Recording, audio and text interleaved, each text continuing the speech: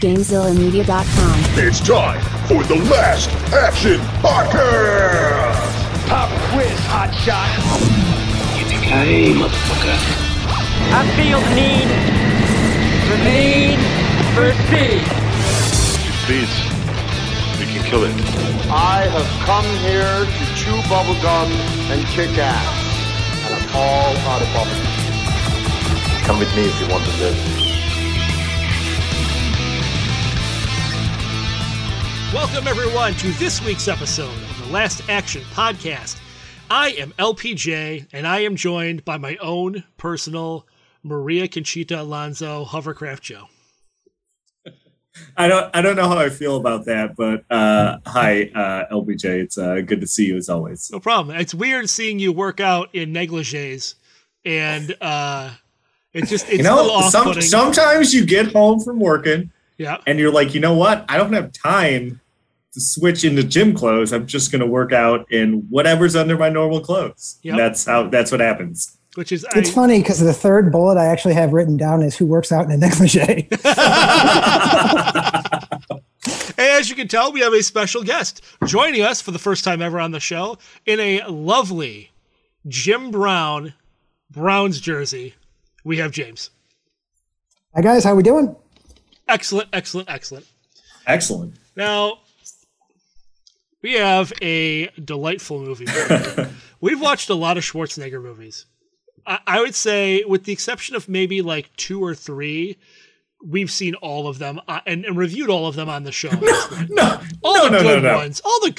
You guys did Jingle All the Way? No. I was going to say, we haven't covered Junior or Twins or action movies. Okay, we've covered the important Arnold movies. I would not say at all that we've covered all of them. I would just like to get that out there. Of the movies that we would typically record, that we would typically cover on an action movies podcast, we've covered most of, in fact, almost all of the Arnold Schwarzenegger action films. Okay, that's fair. Did I add enough caveats to that sentence for you? No, because I don't remember our End of Days or the Sixth Day or our Collateral Damage. Oh, I forgot about the Sixth Day. That is what we should probably. But anyways, I digress. Anyway. So we're not counting the fight that he had with Sinbad at the end of Jingle All the Way. Not this year. Maybe once the podcast goes on for a while and our Christmas episodes are getting thin. Maybe. Side note, I watched that movie for the first time this past Christmas season. Not good. I did not enjoy it. I've never seen it. But we are not here to talk about Jingle All the Way. No. We are here to talk about 1987's The Running Man, which is, I think, a movie that we've kind of behind the scenes talked about doing for a while, and we just really haven't gotten to. So it's kind of, the stars aligned for us finally to get this one on tape, if you will. Oh, it was like when I started the podcast a couple years ago, I made a list. Like Sphinx and I made a list of movies we wanted to cover. This was one of the probably first 5 movies I added to that list. And for us to take this long to get to it is it's a crime. I don't know why it took us this long. The only one I can think of that we put off longer than this is Demolition Man. Yes. Oh God! Don't even get me started on Demolition Man. That movie is because we've come close to doing it at least 3 times, and all 3 times the person that was going to do it with us backed out, and I'm so mad. I am so mad about that movie, and then they'd come back on the show and they'd have every opportunity to pick Demolition Man again, and then they switched it up and pick a different movie. Yeah. But anyways, not Demolition Man. No. The Running Man. Yes. And how we usually like to start this off is kind of talking about our first memories or kind of our thoughts on this movie or our history with it. So James, what is your Running Man what is your history with this movie? So up until I watched it for this podcast, I don't think I'd ever watched it all the way through. I'd only ever watched bits and pieces of it. I did read the book when I was in 8th grade. Okay. Wait, hold on. Let's specify. Did you read the book or did you read the novelization of the film? I read the book. Okay, good. I wanted to specify. All right, good. Yeah. Which, as a side note, I thought it was interesting that at the beginning of the movie, it lists it as based off the novel by Richard Bachman, which was, a handle that Stephen King used for a while. And apparently, Stephen King wanted his name nowhere near this movie whatsoever. That doesn't surprise me. But I did read the book, and I saw snippets of it when I was younger.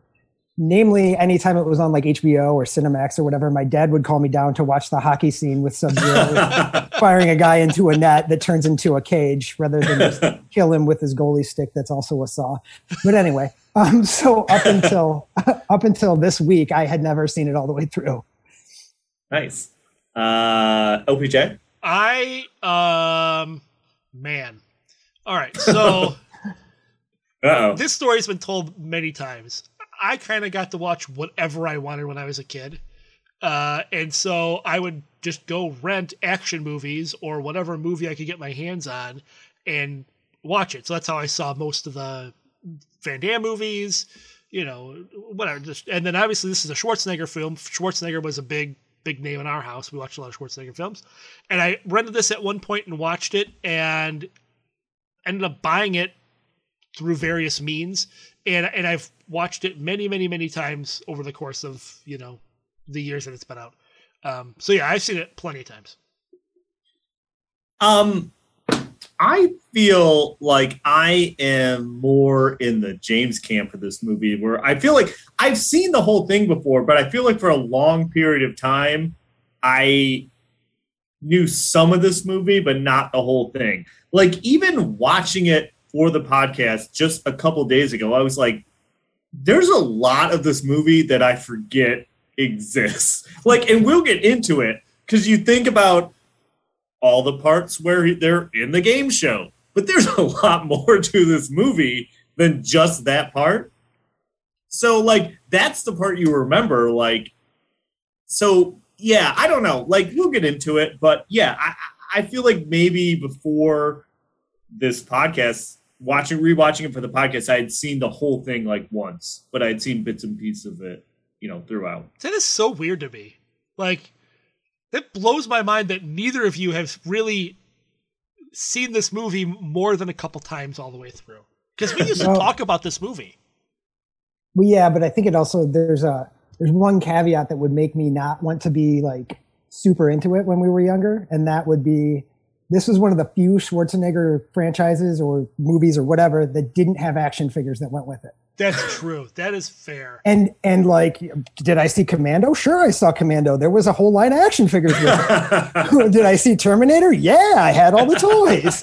They didn't make Running Man toys. That's fair. That's true. Man, which is they should have. They really should have. This movie screams an action figure line. Yeah, for sure. Yeah, because because they had Predator toys, right? Yeah. But they may not have come out until later, the early 90s. Oh, that's true. That's probably true. I'm surprised that at this point, that with all the nostalgia and stuff, they released toy lines for everything. How has there never been a Running Man line of toys? They actually released a full-size doll of Arnold in his Running jumpsuit? Man. Yeah, the yellow jumpsuit. But other than that, no, they haven't. You'd think that they'd be let's make Sub-Zero and Fireball and all that. Here's Dynamo in his golf cart that he drives in and stuff. Sign me up for the Richard Dawson toy. Exactly. Oh, man. Here's Jim Brown in his jetpack. It's very surprising that a toy line doesn't exist for this. But okay. So let's go through some of the numbers on this. The release date on The Running Man is November 13th, 1987. Did you guys see the interesting fact about the release date? That they wanted it to come out in the summer, but they didn't want it to go up against Predator, which also came out this year, in the summer. So they bumped it back a number of months. And that's why instead of a summer release, it's a November release. So man, he had... Schwarzenegger had an incredible run of movies come out in the span of 4 years, because he had Terminator, he had he had Predator, he had Commando, he had what was right after this? Oh, he had The one with Belushi, Red Raw Deal? Raw Deal. Or, no, not Raw Deal. Yeah. Anyways. Anyway, yeah, whatever. But he had like in the span of 4 years, he had like 6 or 7 movies come out. Mm-hmm.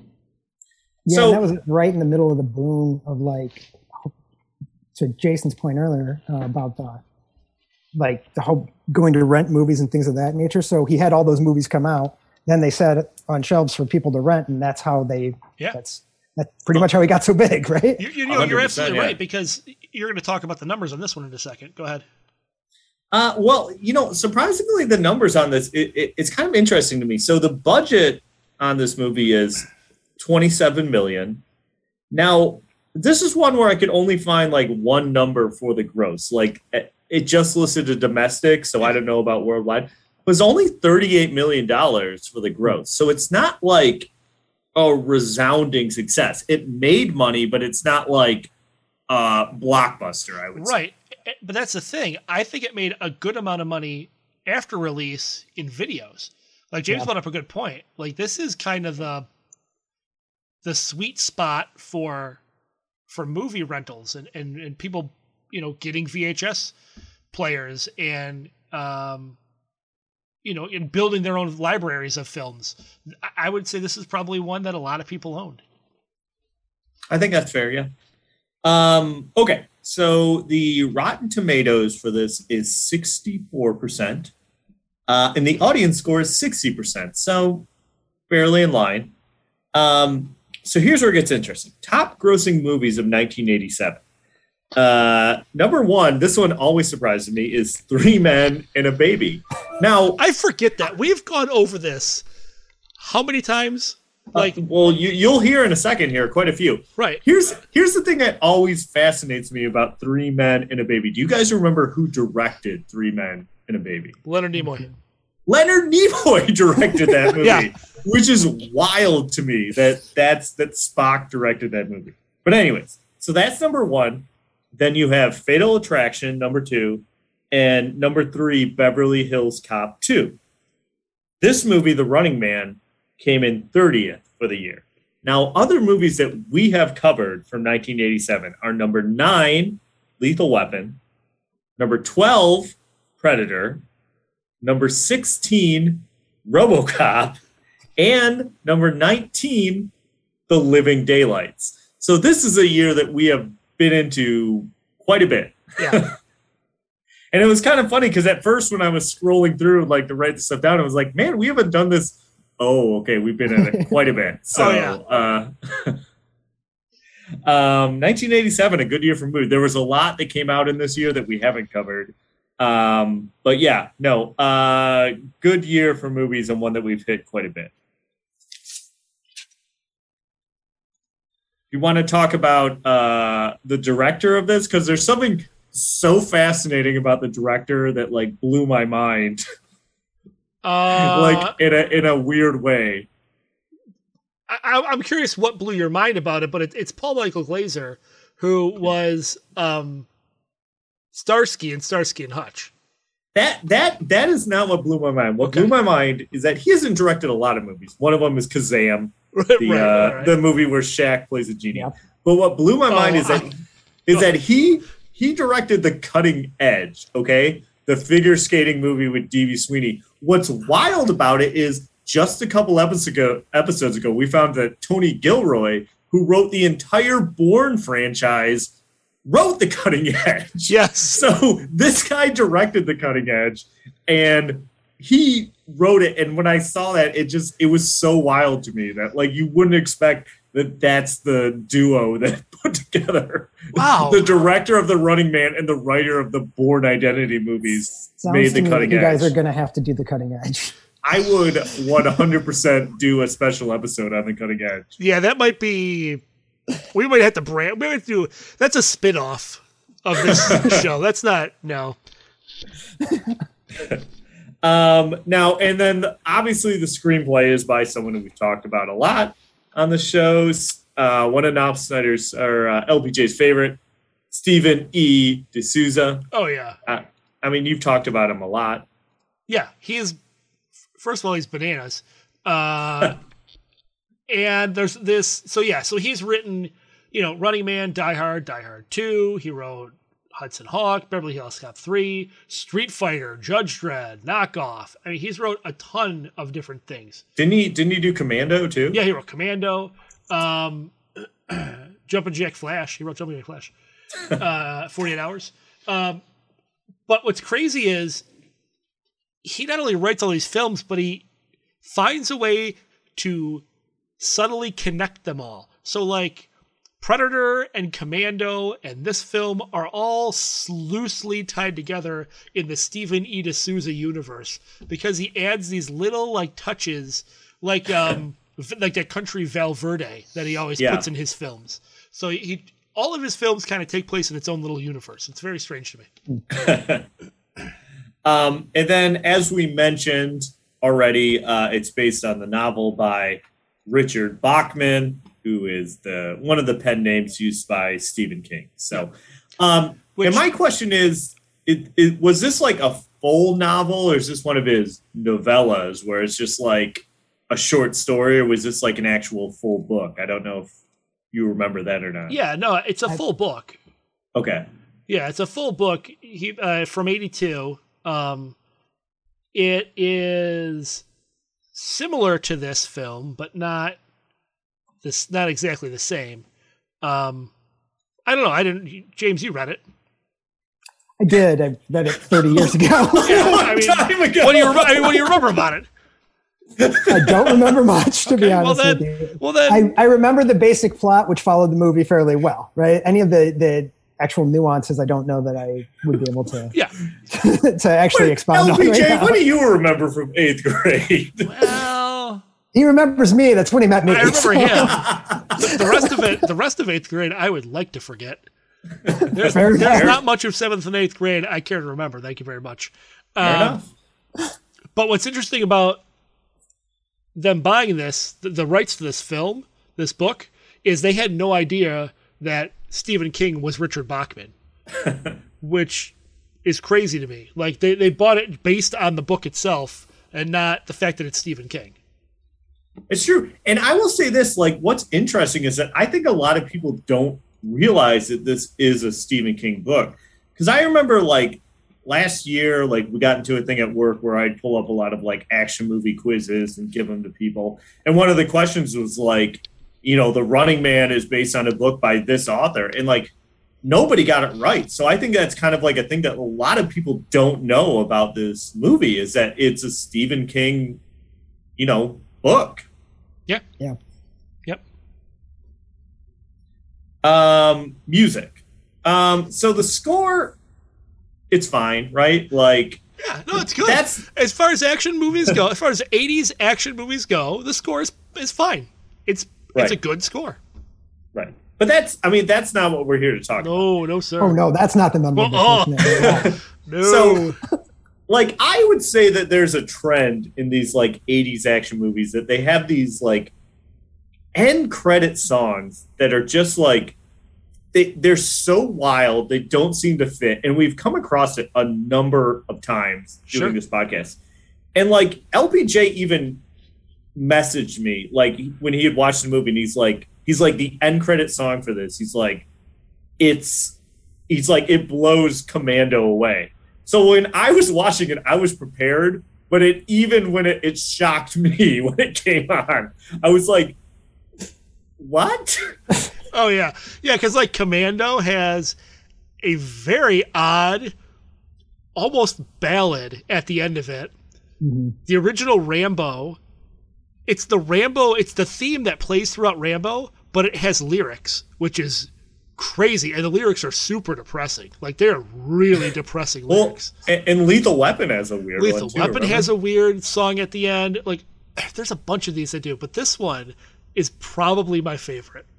All right, this is Restless Heart by John Parr, who you may know as the singer-songwriter of St. Elmo's Fire. So I'm going to play it. I'm going to start it about 30 seconds in because it has a gigantic intro. Okay, I have one other thing to add about John Parr, but I'll let you play the song first. Okay.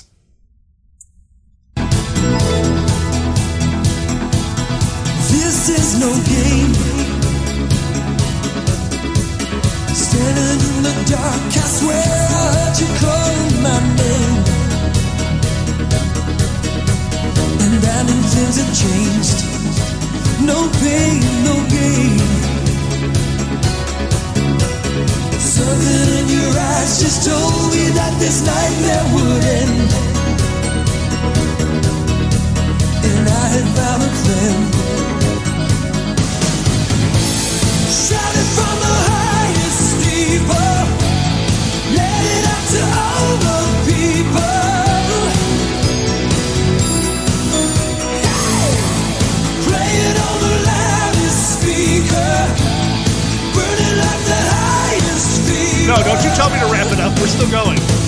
You hit the right spot. No more lonely nights. We're gonna get sued for playing this whole song. Is this the rest of the episode? There must be. Roll the dice. Okay. Another John Carver. Okay. The I had thing to that- stop it.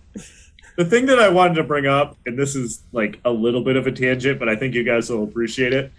As soon as I found out that this is John Parr and that he was the one that performed St. Elmo's Fire, there's a really specific Simpsons joke where like Homer's driving the car and he's listening to like talk radio, and Lisa's like, I'm sick of listening to this, and she's like, When you drive, I'll let you. yeah, and he's like, yeah, when you drive, we can listen to what you want, and then they cut to her driving the car and St. Elmo's Fire is blasting from the radio. Yes. And he's like, I can't take this. Let's switch back. So I had to pull up that clip, but Yep. I thought you guys would appreciate it 100%. Oh, so. yes.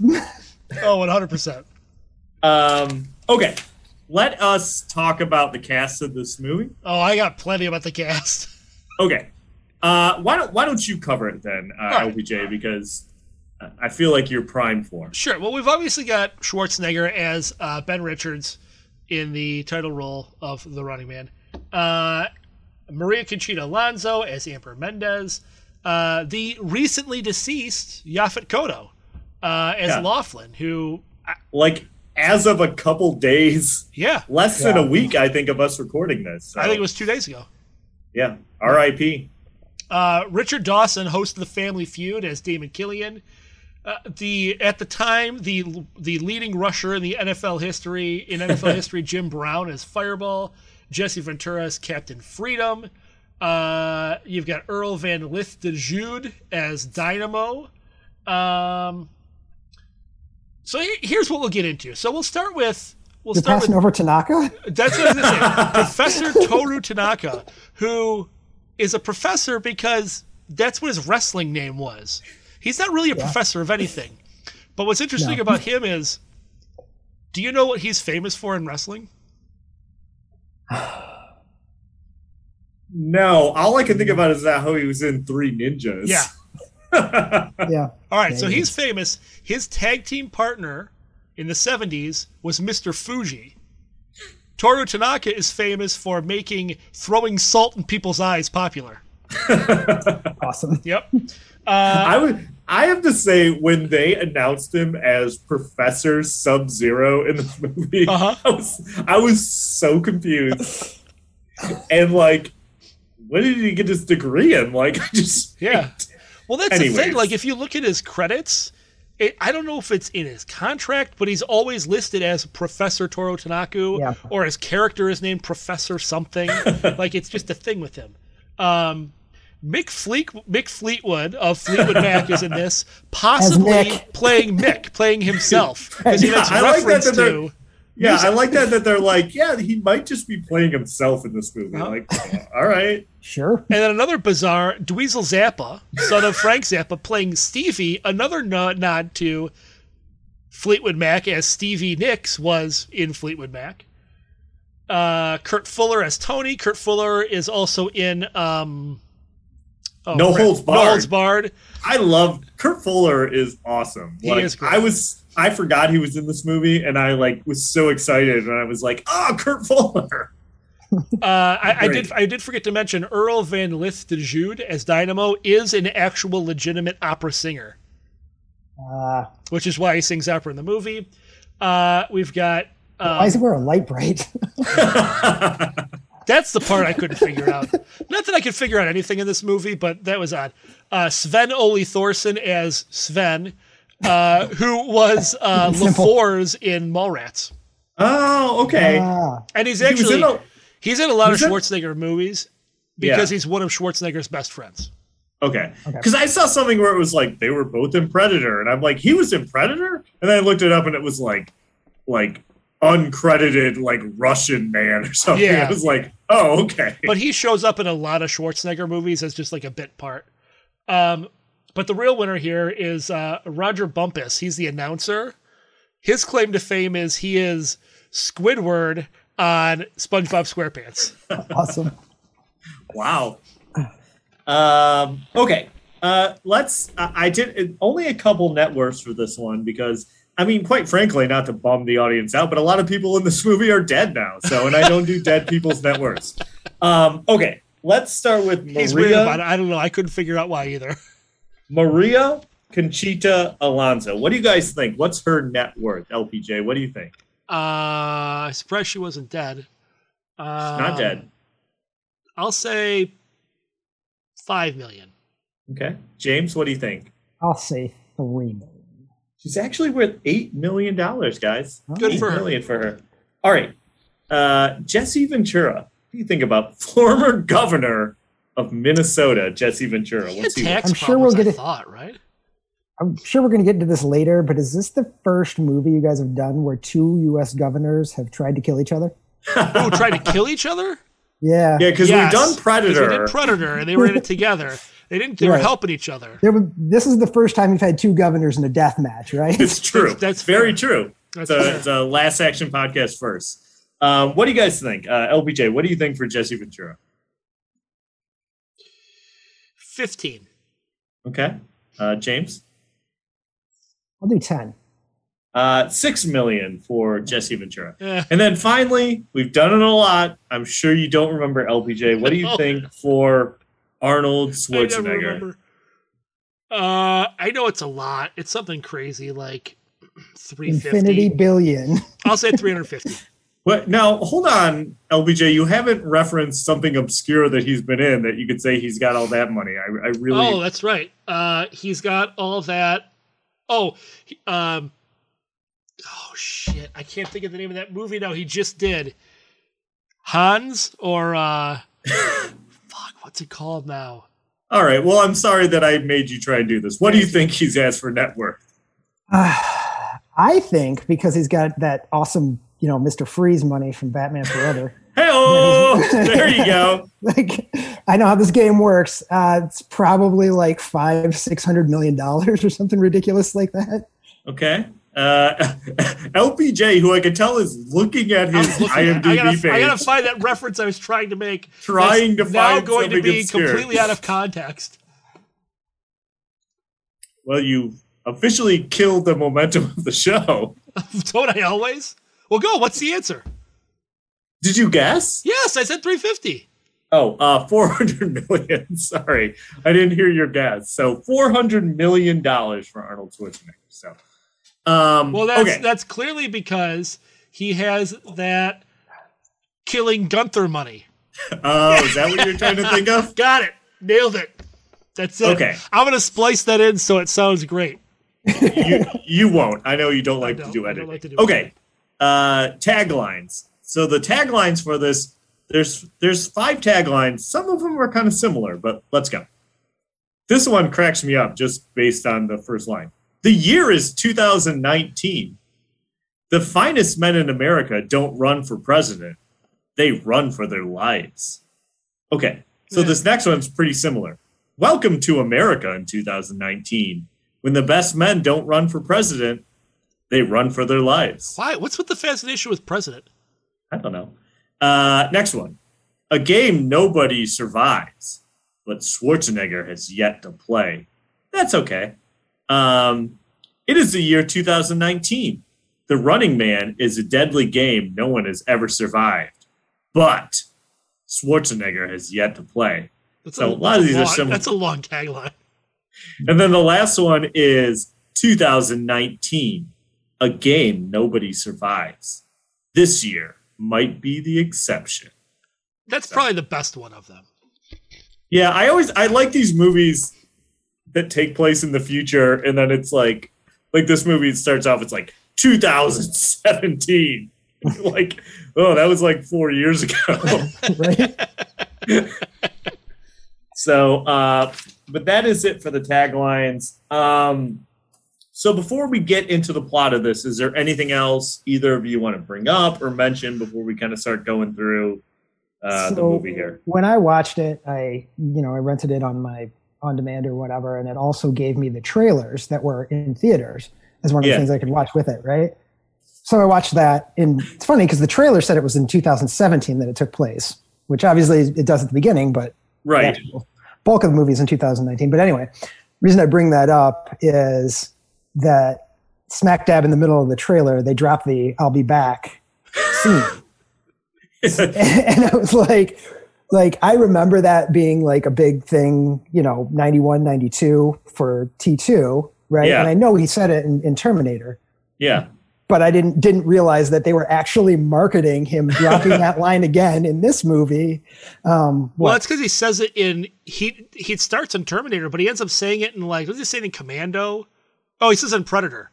I feel like that's like I forget that he says it in this movie, and then he says it, and I'm like, come on, Arnold. Like, I feel like they're just trying to work in ways for him to say it. But that is funny that they were so it's such a marketing thing that they're like, put it in the trailer that he says it. Oh yeah. So somebody, if they're on the fence, they might be like, whoa, he says I'll be back in this movie?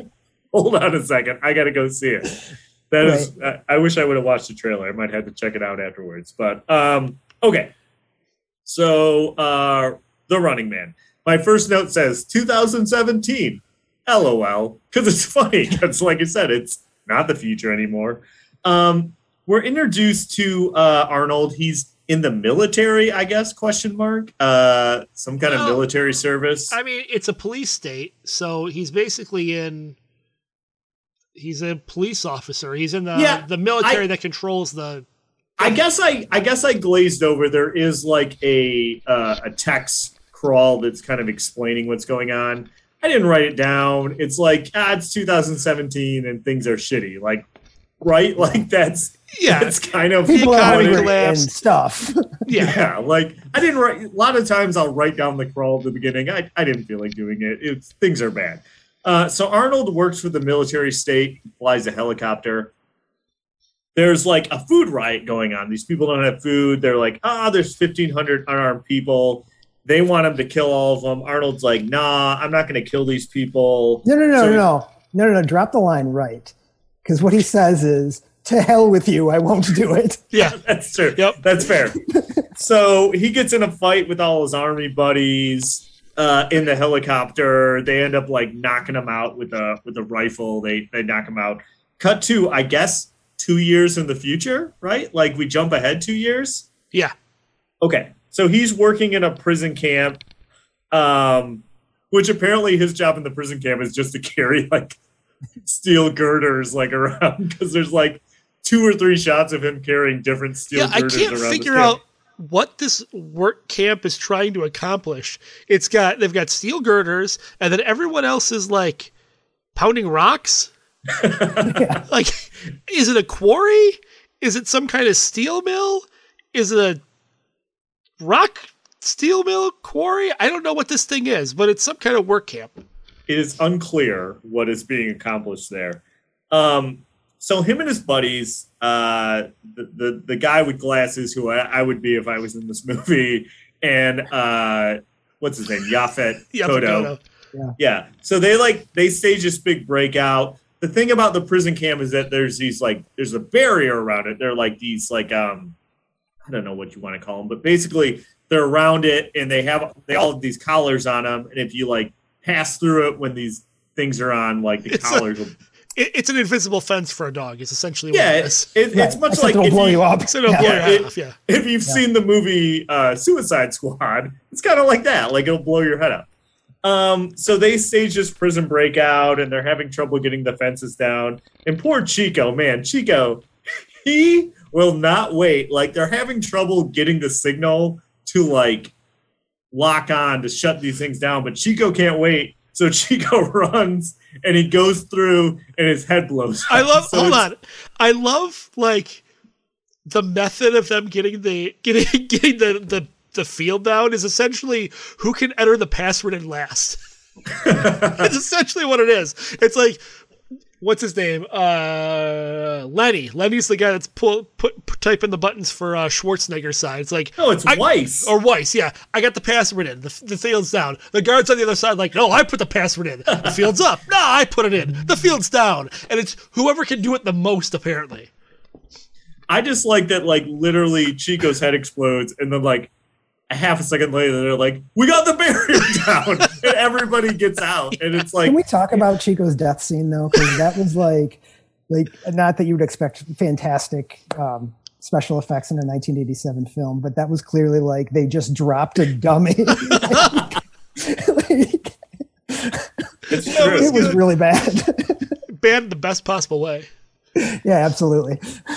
So they all get out. Arnold and his buddies, they meet up with the resistance to this police state, who take their collars off. And I had to make a note that, of course, like Arnold's wearing a gym shirt and like immediately smoking a cigar. Yes. So I need to talk about that because that's one of my first things I have written down is that cigar. Because as soon as he gets in there, he actually grabs a pack of cigarettes.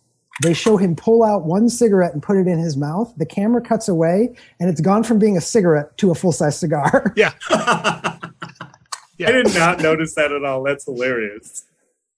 And I was like, wait, he had a pack of cigarettes in his hand a minute ago, and now it's a cigar. That doesn't make sense. I rewound it and watched it just to make sure that I was right. I was like, how did that get caught? But anyway. Go ahead. Oh, and this is the scene where he's wearing the World's Gym shirt, right? Yes. At the time, he owned World's Gym, by the way. There you go. Makes sense. Yeah. There you go. So essentially his buddies kind of want him to join this revolution, but he's like, nah, I'm not having it. My brother's going to get me out of the city, so good luck. And he kind of takes off. The ICS, that's the name of like the television network in this movie. That's where I have a note that says, yes, Kurt Fuller's in this. That's weird. And we're introduced to Jesse Ventura in this playing Captain Freedom, and he's got like a workout video that's on, which is like... It's intense. It is a crazy workout video. Pretty funny. And what we learned is that like they've painted Arnold in this as they call him the Butcher of Bakersfield. So it's like they've essentially changed the narrative of what happened at the beginning of the movie. So he didn't not kill these people, is that he like literally disobeyed orders and murdered all these civilians.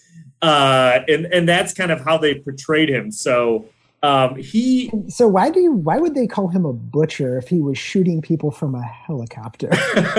Because alliteration sells tickets. It's catchy, I guess.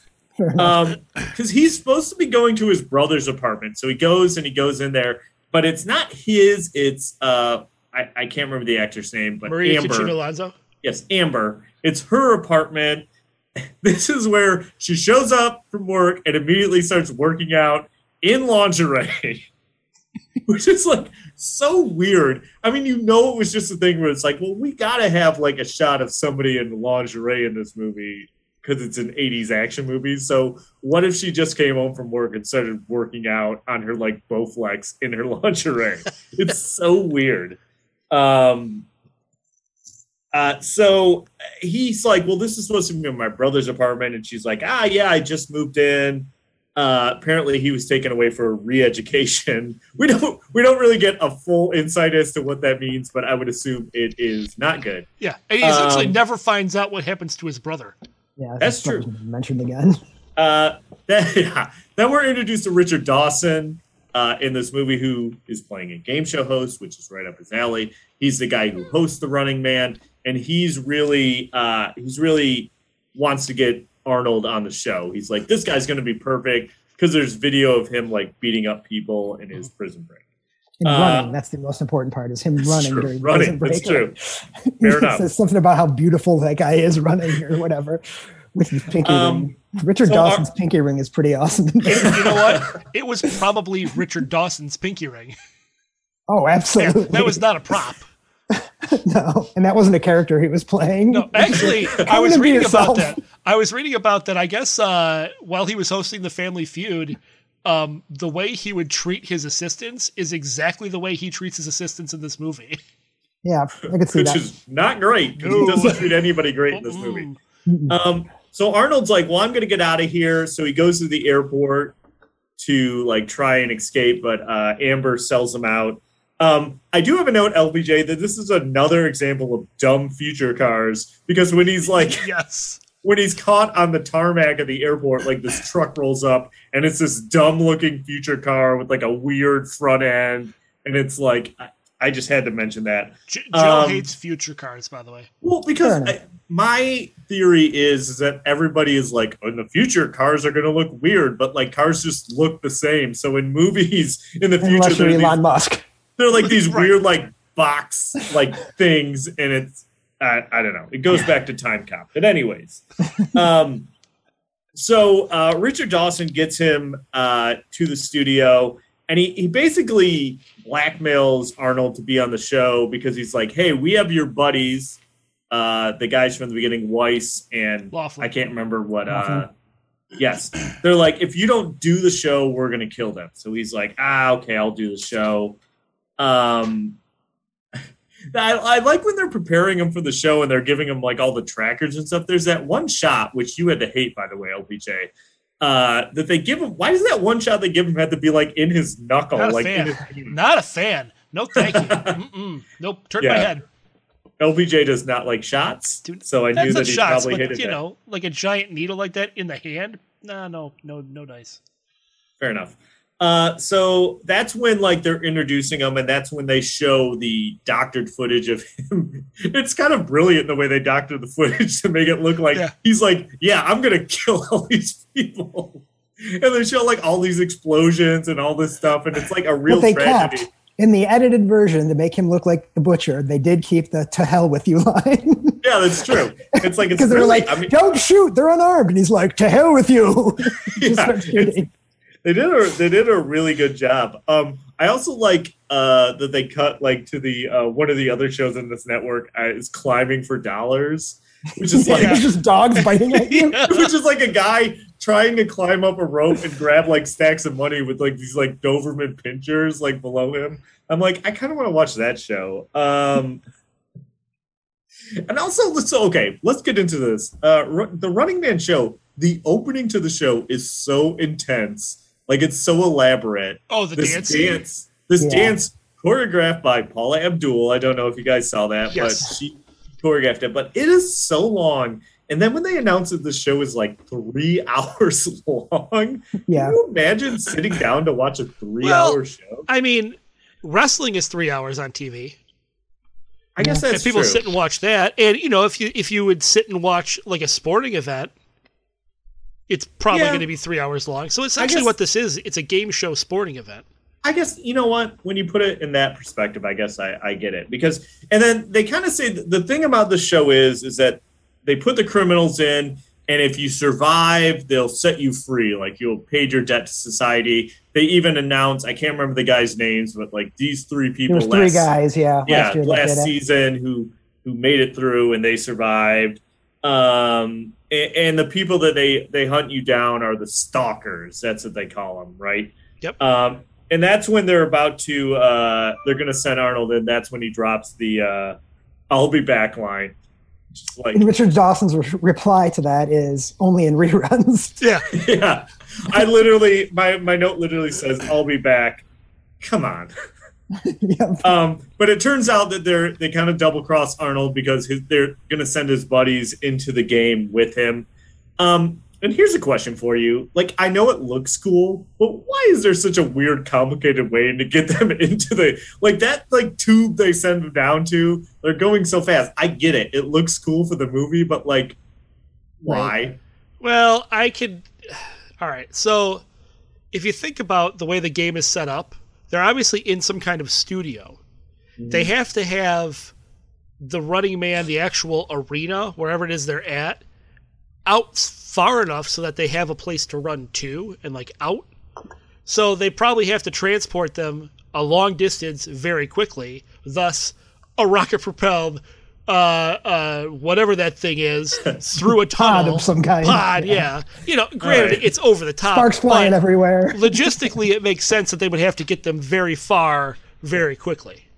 Okay. All right. Sure. You know what? I'll take it at face value.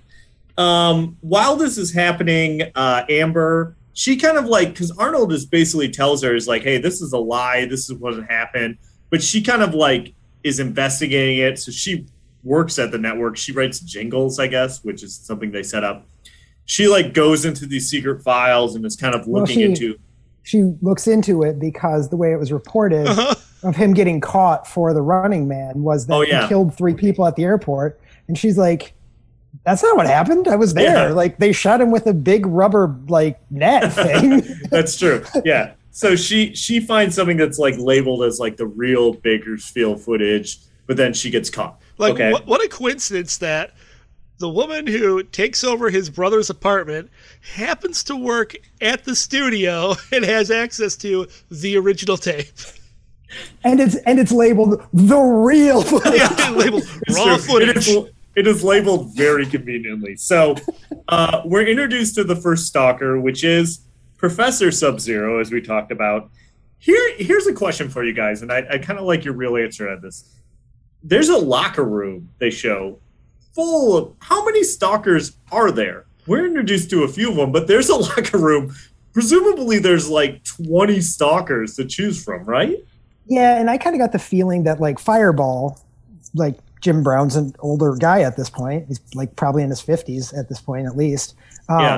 He's got the gray hair. He's got the salt and pepper hair going on. I kind of feel like they weren't going to send him in until the other stalkers got killed. And, I'm jumping ahead a little bit. Yeah. But to your point, it feels like all the stalkers are just sitting around watching. And then eventually Jim Brown, Fireball, is like, all right, I'm going in because, I'm the best ever or whatever. And then It's just wild to me because it seems like the way that they're picking is you think that there's a selection of 5 or 6, but then they show the locker room and there's so many people in there. I'm like, who are these other stalkers that aren't popular that nobody's picking, right. Maybe they're not stalkers. There were a lot of people in there. I mean, there were some hangers-on, but... I mean, did you see Captain Freedom's locker room? There was also some women in there hanging out. Anyways, so Sub-Zero is the first to go up. His shtick is that he plays hockey. So he's got he's skating, he's wearing goalie pads. Large Asian man, definitely hockey is the first thing that comes to mind. 100%. He's got a stick, a hockey stick that's also a he has a metal sharpened goalie stick. Yes. And he has exploding hockey pucks. Let's not forget that. They're leaning hard into this hockey stick. Oh, yeah. He is the worst Bond villain ever. So you know what he is? He's a G.I. Joe character. He kind of is. You're not 100% wrong. He's essentially some kind of weird Cobra hockey assassin. Yeah. So he gets killed. Arnold wraps his neck in the barbed wire in the hockey arena and kills him. Yeah. Let's not gloss over the fact that he throws a guy into a net, which turns into essentially a Venus flytrap and traps the guys in there. It's true. It's Weiss. And I have a note that says Weiss sucks because he immediately gets caught by this guy in this giant net. Oh, yeah. So this is what... Okay. And we can get into it further. Maybe a detriment of this movie. This movie has so many one-liners. One would say too many one-liners. No. I actually wrote it down as in my watch this is almost on par with the Mr. Freeze character as far as Arnold one-liners, in my opinion. Yeah, it's bad. This is a pain in the neck. And because first he's like, I do kind of like this when he's like, here was Sub-Zero, now Plane Zero. So he says that, and you're like, okay, fine, he got that out. But then, like you said, he's like, yeah, he was a real pain in the neck because he chokes him with the barbed wire. And it's like, those are two kind of one-liners back to back. And it's just the beginning of the one-liners in this movie. Oh, these are classic. This is Schwarzenegger in his prime with the one-liners. So, and here's the question too, because he kills Sub-Zero, and then like everyone is so shocked. So like literally a stalker has never died in the show before, because like everyone is like, oh my gosh, like I find it hard to believe that they never had a contestant that's ever like killed a stalker before. It's weird. Yeah. It kind of seems like they haven't. No, I mean that's what I'm saying. It just seems surprising. So the next stalker's up, Buzzsaw and Dynamo. I don't know, like Buzzsaw, like his thing is he rides a motorcycle and he has an seemingly unnecessary amount of chainsaws on him. Like you think one, his legs. Yeah, you think one would be fine, but he carries like 3, maybe 4 with him. And then you think they weigh him down. Dynamo. Somebody, LBJ, describe Dynamo to me. All right, so Dynamo. All right, so if you took, first of all, he sings opera. Okay. Yeah. So he has a helmet that's like. He has a helmet that's like a giant mohawk, and everything's made of some kind of like lucite or plexiglass or some kind of weird molded clear plastic, and he's filled with blinking lights. He's like a walking light bright. Like a light bright. It's exactly what he is. And he drives a go-kart that is similarly clad in this light bright-esque material. His car is the worst. Like, it is so dumb. Like, I literally just have a note that says, Dynamo's car is dumb. Like, it's so stupid. And especially, like, juxtaposed to, like, Buzzsaw driving this motorcycle, then he's in this, like go-kart. It's so He barely stupid. fits into it, number one, right? Yeah. And then, barely to your point, my note on Dynamo was, Dynamo, just what? Like, yeah. Oh, yeah. All of it. Just what? Yeah. He has like too much stuff going on. He sings opera. He shoots lightning. He drives a go-kart. He looks like a Mario Kart character. I mean, you're not wrong. So while all this is going on, they decide, since they had caught Amber, they're going to send her into the game too. They kind of brand her as a co-conspirator and like Arnold's lover, and they're going to send her into the game. Okay. And then like Weiss observes, there's kind of like this whole subplot where the Resistance, their whole goal is they want to take over the broadcast of the network to kind of show the truth, show that like they've been lying and keeping them in this police state. So while they're in the game, he's like, this satellite uplink we've been looking for this whole time, it's here in the game zone, and that's why we've never seen it before. Right? Like, that's what the gist of it is. Look, it doesn't make sense, but yes, that's what they say in the film. Okay. And so, like, also, like, there's no explanation for this, so please don't try. But she catches up to them so fast. Oh, yeah. Like, they send her into the game, and, like, the next scene, she's there. Like, okay. Anyways. So, like I said, Dynamo's car is dumb. I also have a note that says, why does Buzzsaw need more than one chainsaw? You know, something just occurred to me. Yeah. Sub-Zero has his own, like, layer. Mm-hmm. Do the other people have layers? Well, I mean, seemingly Jesse Ventura does at the end. Like, he has his own little spot. But well, and they talk about that there's like, I think there's like 4 quadrants or something like that they have to make their way through, or 4 battle zones or something like that. Yeah. So, I mean, it might just be Sub-Zero was for this game's version of Glass Joe. Maybe. You might be right. Like, he's always the opening character. You might be right. So when Buzzsaw shows up on his motorcycle, Yaphet Kotto, did I say that right? Yaphet Kotto, yeah. Yeah, he like pushes Arnold out of the way and saves him, but he gets like hit by the Buzzsaw. Arnold ends up like getting caught in like a bolo kind of and dragged behind Buzzsaw's motorcycle for quite a long time.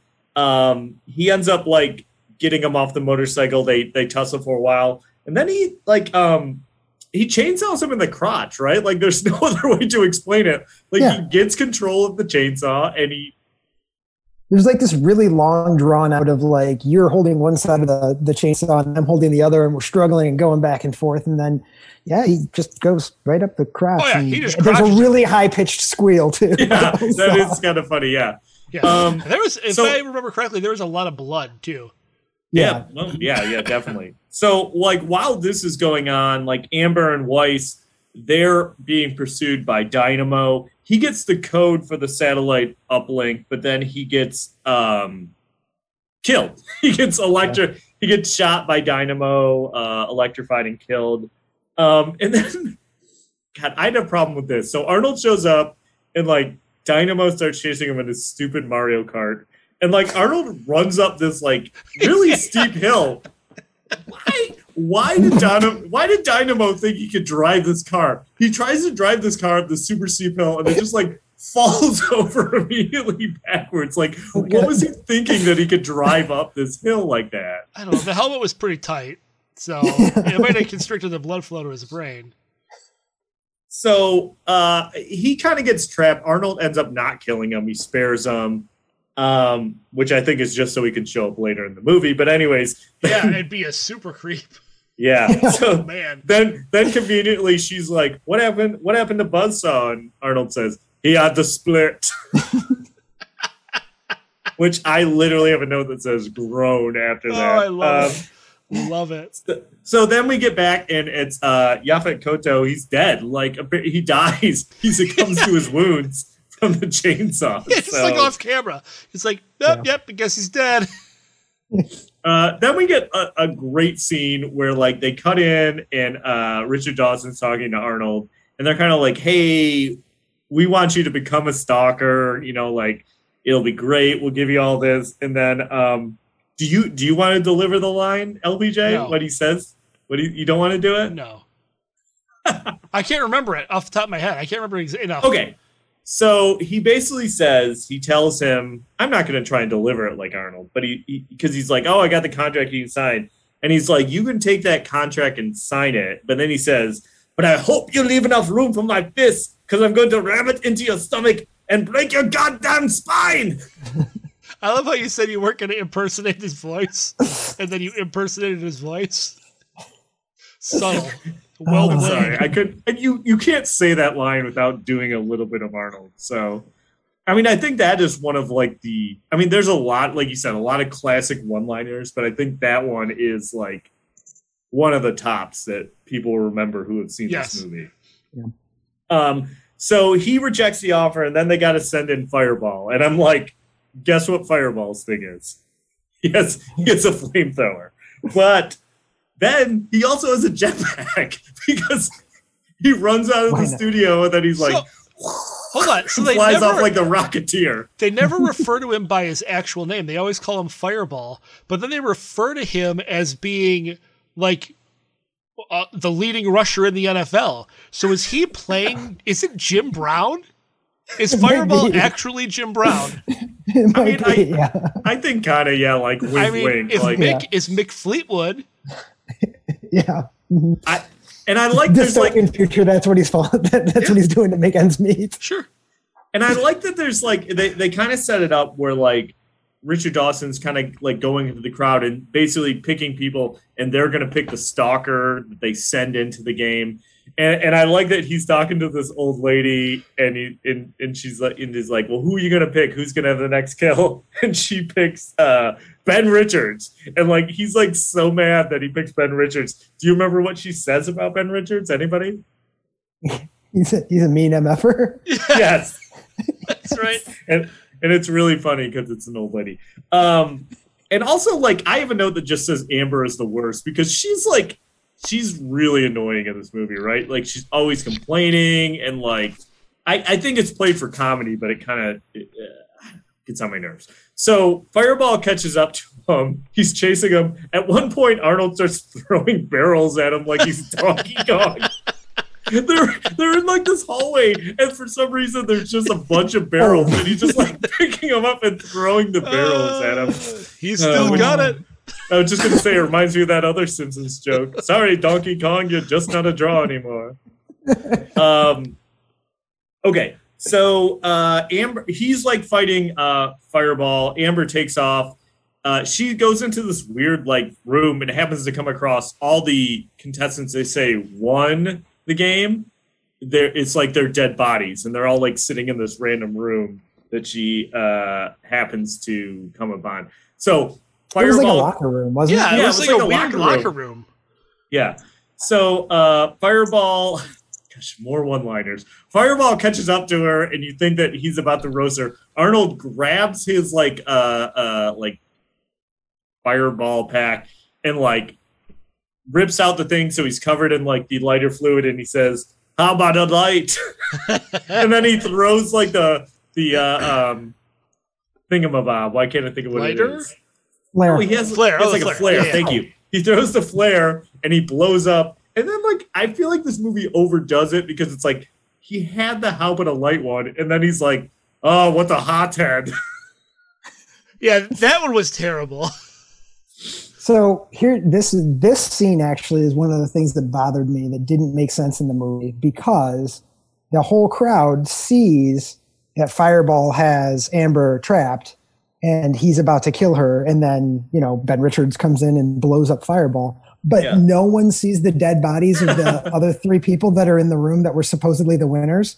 And she clearly picks up and reads the name off of the dog tags out loud. So it's not like she just recognizes them. It's like, hey, this is so-and-so who won last year. That's These are supposed to be the winners. And then Fireball goes, no, they're the losers. All of that's on camera, and no one's like, hey, maybe we shouldn't broadcast that. That is a good point. I didn't even think about that. But yeah, it's like, and it is weird because it's like, sometimes they show you the camera, so it's like explicit that it's being filmed, but sometimes it's like, how are they getting all this footage? Because like, I mean, okay. So Arnold and Amber, they meet up with the People's Network, which is kind of like the resistance, trying to shut down this big corporation. They call in, what is Jesse Ventura's character's name? Captain Freedom? Captain Freedom. So they're like, Captain Freedom, you're going in. But they basically doctor up this footage of him killing. I love it how he's like, he doesn't want to go in and fight him. So they're like, oh, we'll just doctor the footage. Yeah. So but when Captain Freedom comes in to tell him that he won't go in, he's definitely dressed like G.I. Joe Super Trooper. Yes. Oh, totally. That's exactly what I thought. I have expected him to be coming and carrying that giant silver chrome big silver shield. Oh, yeah. Yes. So they doctor up this footage where it looks like he kills Amber and Arnold, but it's really they like matted their faces over how they found someone the exact size of Arnold and all the stuff. Like that remains to be seen. Right. But anyways, and that's when like they give them the code to jam the satellites. That's where you get another classic line that I always remember from this, which Arnold says is, "You don't need guns to jam a satellite." But they apparently need guns to go and like, once they jam the satellite, they need to take over the studio so they don't take it back. So then there's the funny thing where they're like, well, I'm going to give a speech. And she's like, no, you should show this tape. And she pulls out the real Bakersfield tape. And they're like, he's like, where were you hiding that? And she like doesn't really say it. It's like gross. Yeah, it was clearly in her vagina pocket. Right? And also like why they've set her up as like a useless character, but somehow they give her a gun and she goes to storm the studio with it. And not just like any gun, they give her an Uzi. Like, you've never shot a gun before, but here's a semi-automatic weapon. Oh, no. Uzis are fully automatic, my friend. I'm so confused as to why they were like, yeah, you stay here in the base. They're like, no, here's an Uzi, go storm the studio.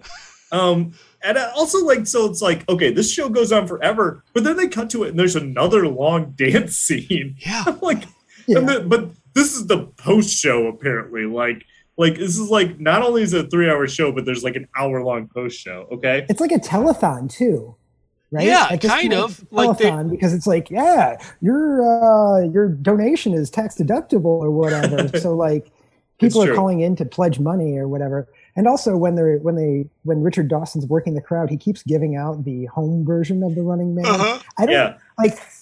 I don't know how you would play that game. It's true. I kind of wondered that myself. Like, how would that work? Like, I guess there's like a board and maybe you move and a couple people play as stalkers. I don't know. There's some bugs that you have to try and kill. That's the Kickstarter we're starting after this podcast. Yeah. So it's the Running Man board game. Okay. So the rebels take over the broadcast because Amber remembers the code that Weiss found.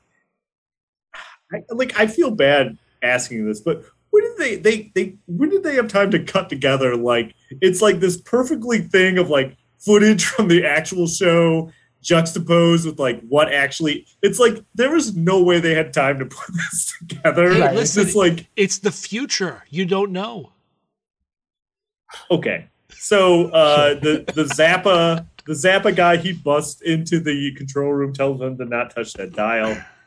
Dynamo shows back up. This is when he turns into a major creep. Giant tidy whiteys. Oh yeah. Yeah. God, that's so gross. Like the tiny whiteys might have been the grossest part. He gets, of course, electrocuted to death because water comes down on him, right? Yes. Like, he's one of their like most highly decorated stalkers that kills people, and if he gets wet, he dies. Yeah, like literally the fire extinguisher things, the sprinkler system. Thank you. Yep, I'm like having a brain fart. I got you. They go off and he dies. Arnold busts into the studio. He sees Richard Dawson and he says, "Hello, cutie pie." Which I don't know. So like they kill a bunch of the guards. Okay, maybe this is like an in joke, and maybe you can help me out with this. So Richard Dawson, he puts him in the thing to send him into the car. Sven shows up, his bodyguard, and like he's like, help me out. And Sven's like, I gotta go score some steroids, and leaves. Like I was so confused. Is that supposed to be like because he mentioned so in one of the earlier scenes, Sven was supposed to go. I think he was supposed to throw Arnold out of the studio or something, and Richard Dawson made an offhand comment about Sven taking steroids. Oh, okay. I was confused. He like Richard Dawson's pleading with Arnold to save him and do all this stuff. That's where Arnold says like, "Oh, I don't do requests." And also like, so he sends him. Was Arnold here right now? So he sends him into that thing that they send contestants in. But like, so am I to believe it solely because there's not the net to catch them at the bottom of it? That's why, because he flies out of control, shoots out of the end of it, and like crashes into his own billboard and explodes. Yeah, I had a question like that. Made me question things too, because even like when Amber came in, I don't think there was necessarily a net there. I remember her pod like crashing around and sparks flying everywhere before she got out, right? So, but for his, it just like, sometimes the contestant just crashes into a wall and dies. There's no actual once in a while. This is going to be the shortest episode of The Running Man ever. Do you remember the five? We're given one last one-liner from Arnold. Do you remember what he says about Richard Dawson? No, I don't. That hit the spot. So the movie ends. My last note is because Amber shows up, he runs up to her and they kiss. And I said, well, I guess him and Amber are in love now. They didn't really establish that very well, but they're a couple now. Movie's over. And then we get that great song that we already played for you. And that's it. And like with that song hit, it's like, wow, this does not fit the end of this movie. Like it is so weird. And you've heard it by now, but it's like at the end of this movie, it's shocking, I would say, for this song to play. Oh yeah, then it's crazy. After the credits, did you guys watch till the end of the credits too? No, because at the end of the credits, the voiceover guy from The Running Man thanks you for watching this edition of The Running Man, as if it was like the actual show you just watched. Oh my god, that's so funny! I had no idea. I'm gonna have to put in my sweet DVD copy that I own and watch it now. I had to rent it. I will say I was annoyed because I think when we talked about doing it, it was free on Prime. Yes. And then we switched to the next month and it was no longer free on Prime. And I was like, it was like $3 or whatever. Yeah. Yeah. I was like, which I don't mind. I never mind renting stuff, but it was like sometimes like my rules, if it's like $2 or $3 more, I'll buy it just because whatever. But I feel like they were like, yeah, it's like you can rent it for $4 or buy it for like 15. And I'm like, nope. No, not going to do that. So. I did my normal bootleg and scammed a copy of it like I normally do. Of course you did. Yeah. So I did find, just some of the random thing I found about this. They said that and it makes sense. They said this movie kind of inspired American Gladiators, which came out in like 1989. It also says the plot and setting of the arcade game Smash TV, which came out in 1990. That's right. So which makes a lot of sense. And then as recently as February, a remake was announced. Did you hear about that? No. Yeah. So Paramount Pictures worked out a deal to adapt the novel that would be more faithful to the actual plot itself. And Edgar Wright is attached to it now. Oh, that's interesting. Yep.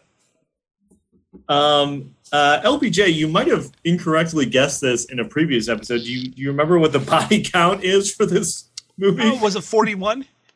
It is. Yeah. It is 41 people. Yeah, that's correct. You know, when we do 2 movies in one night, which is also every time we record, I have a tendency to mix things up in my research because I don't really write anything down.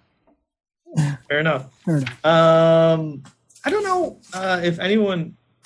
Oh, you know what I found was interesting? And this is crazy to me because you forget like how old like Arnold Schwarzenegger is now. Yeah. Because did you see how old he was when he made this movie? Was it 39? 39. So he's basically our age in 1987 when he made this movie. So that's wild to me because I would have guessed younger than 39. But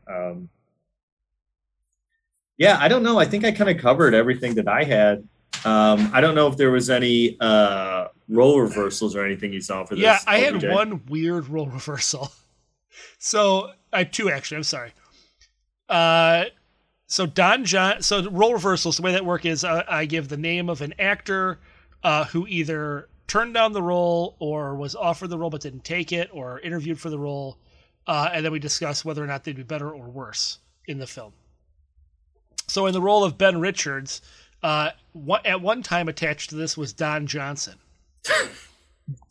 But he opted out to continue filming Miami Vice.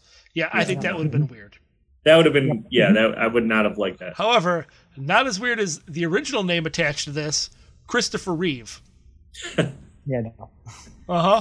Yeah, Superman himself. So if Don Johnson had done this movie, would Heartbeat, his hit single, would that have actually been the closing credits song? Yes, Oh, definitely. absolutely it would have been. 100%. Absolutely. Yeah, that's all I got. I think we hit it pretty well. I think I kind of covered everything that I had. I don't know if anyone had anything else or if we're ready to rate this.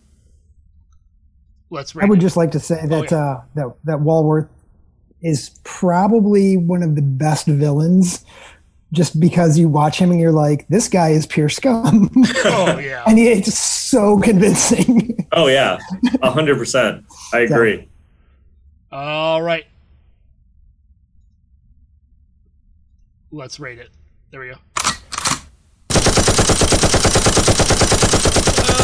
Okay. James, you get to either go first and rate it or have one of us go first. It's up to you. I'll go first. Oh, we do a 5 machine gun scale and you can do half machine guns. Cool. I actually enjoyed this movie for all of its faults, and there's plenty. If you take it at face value, it was an entertaining watch. It's the other thing it reminded me of is the fact that back in the 1980s, action movies could be like an hour and a half long. They didn't necessarily have to be 2.5 hours long. So even though the plot didn't necessarily suck you in, it's not like you felt like you were wasting time waiting for something to happen, right? One-liners were corny, but good action. Lots of WWE characters and things of that nature in it. I'd give it 3 machine guns. I'll go next. I think you're kind of spot on with your assessment. This is a fun movie. I definitely, it's an Arnold movie that I enjoy and I like watching it. I think what I always forget about this movie is, like you said, it's about an hour and a half, hour and 40 minutes. It takes a lot longer than you think for him to get into the actual Running Man game show. Like, it's almost halfway through the movie before it starts. And then there's like 15 minutes at the end when he's storming the studio. So the actual game show part of it, which is what I think everybody remembers, is just part of it. And the rest of it is kind of more just typical Arnold fare, which works fine. I think the one-liners are a little too much in this. Like, I think they went a little overboard. But overall, it's a lot of fun. And the stuff that you remember, you're always going to remember. So I'm going to give it 3 machine guns as well. This movie is so dumb. I love it. It's just the stupidest movie. Like, everything about this is so dumb, but in the best possible way. And it is classic Schwarzenegger. And I was watching this and I was thinking to myself, man, I love Arnold Schwarzenegger movies. Like, there's something about them, for as stupid as they are the best. And I will watch this movie straight through at least 2 or 3 times a year because I love it. I'm gonna give it 4 machine guns because it's just sure, yes, I am inflating it more than it should be, but it's just so stupid. I love it. It's 4 machine guns for me. I think that's a little extreme because from like my time in this podcast, and I wouldn't have guessed it beforehand, but I think Commando is a much superior movie. Oh, to no, this. Like, Commando's the better movie. If you put them up, I'd be like, I'd watch Commando any day over The Running Man. I think Commando's the better movie. There's no question about it. But there's some stupid charm that this film has that I love. And that's why it's 4 for me. Like I said, it's irrational. There's no reason I should be rating this 4. No, I mean, listen, but we understand that, like, obviously, like, personal feelings factor into a lot of these ratings. So that's what this is. This is pure emotion. There's no objectivity to this whatsoever. This is pure subjectivity. This is my subjective 4 machine gun rating for The Running Man. That's fair. But I mean, overall, I would say if it's one you haven't seen, I would definitely check it out. It's like you said, it's not long. It moves briskly, and it's like if you're a fan of Arnold movies and you somehow haven't seen this one, check it out because it is a lot of fun despite all its faults. Totally. All right. Well, let's do the business. We are the Last Action Podcast. We come to you every Monday on the Gamezilla Media Network, and we got plenty of shows for you as well. We've got the Gamezilla show on Tuesdays. We've got Noobs and Dragons starring myself and Sphinx and Matrick and Craig WK, our Dungeon Master, on Wednesdays. We've got Legend of Retro, which is our retro gaming podcast, on Thursdays, and all kinds of streamers, all kinds of live things you can see. You know, shit, I don't know. I do this podcast. You have like an 8-minute dance, like choreographed dance sequence that sometimes starts off the show. I don't know what happens behind the scenes, but I know what happens on my show and the shows I'm involved with. The other stuff, I don't know. We got stuck. Go to GameZillaMedia.com. You want to know what we do? Go to GameZillaMedia.com. It'll let you know. We've also got a link to our Discord down there. So if you click on our Discord link, you can join us there. You can chat with us. You can chat with all of the people on Gamezilla. And we're constantly on there. That's kind of our primary communication tool. We're on Facebook. We're on Instagram. Check us out there as well. And, of course, please hit up our Patreon. For $1, you get an extra show called the State of the Zilla. And for $5, you get an extra show from every single one of the podcasts on the network, including our show, which is the post-credits scene. Which we are going to be recording shortly, featuring Dave, and I'll give you a little preview for it. It's about under-the-radar action movies. So get ready to check that out sometime this month. James, you got anything you want to plug? No, not really. Thanks for having me. A favorite charity? Your favorite Girl Scout cookie? Tag-alongs. All right. I go with Samoas, but tag-alongs are a close second. You know what? Let me ask you a question about Samoas. We're gonna delve into Samoas for a second here. Oh boy! Did Samoas always have the crispy cookie on the inside, or was it just caramel and coconut and chocolate at one point? I think it always had the cookie on the inside. For whatever reason, I never remember the cookie being there. I feel like I agree with James on this, but I am not qualified at all to answer this question. I just remember that I always like them. So Well, that brings up a different question, because when I remember eating Samoas in the past, they were always soft, like there's no crunch to them, which leads me to believe that they were probably really stale when I was eating them. I think that's the problem. I think that might have been it. I just to end, and this could be controversial, I think Thin Mints are a little overrated. People love Thin Mints. They're fine. I don't dislike a Thin Mint, but I don't think they're anything special. I just want to put Thin that Mints out. in the freezer, though. Yeah. You got to keep your Thin Mints in the freezer, and then that's the game changer. Because, like, a semi-melted minty cookie, not that great. a frozen minty cookie, right on. See, There you you're go. not wrong. I will say this, though. Recent Thin Mint cookies have left a really weird aftertaste in my mouth. Fair enough. I don't know why. I had to pour changing the mint recipe, changing the chocolate. I don't know. I can't wait till our spin-off podcast where we just talk about Girl Scout cookies. Like, how have you guys had 50 episodes? There's not even that many Girl Scout cookies. We're really And passionate. we spun off into Dunkaroos. Dunkaroos. Don't even get me started on that. Oh, It's the whole cookie podcast. But well, thank you, James, obviously, for being on. This was a lot of fun, and I'm glad we got this movie because, like LBJ said, we talked about doing it for a while, so it was great to kind of get it out there and talk about it. So thanks again for being on. Thanks for having me. absolutely. Anytime. All right. Well, that said, this episode of the Last Action Podcast has been terminated. But we'll be back.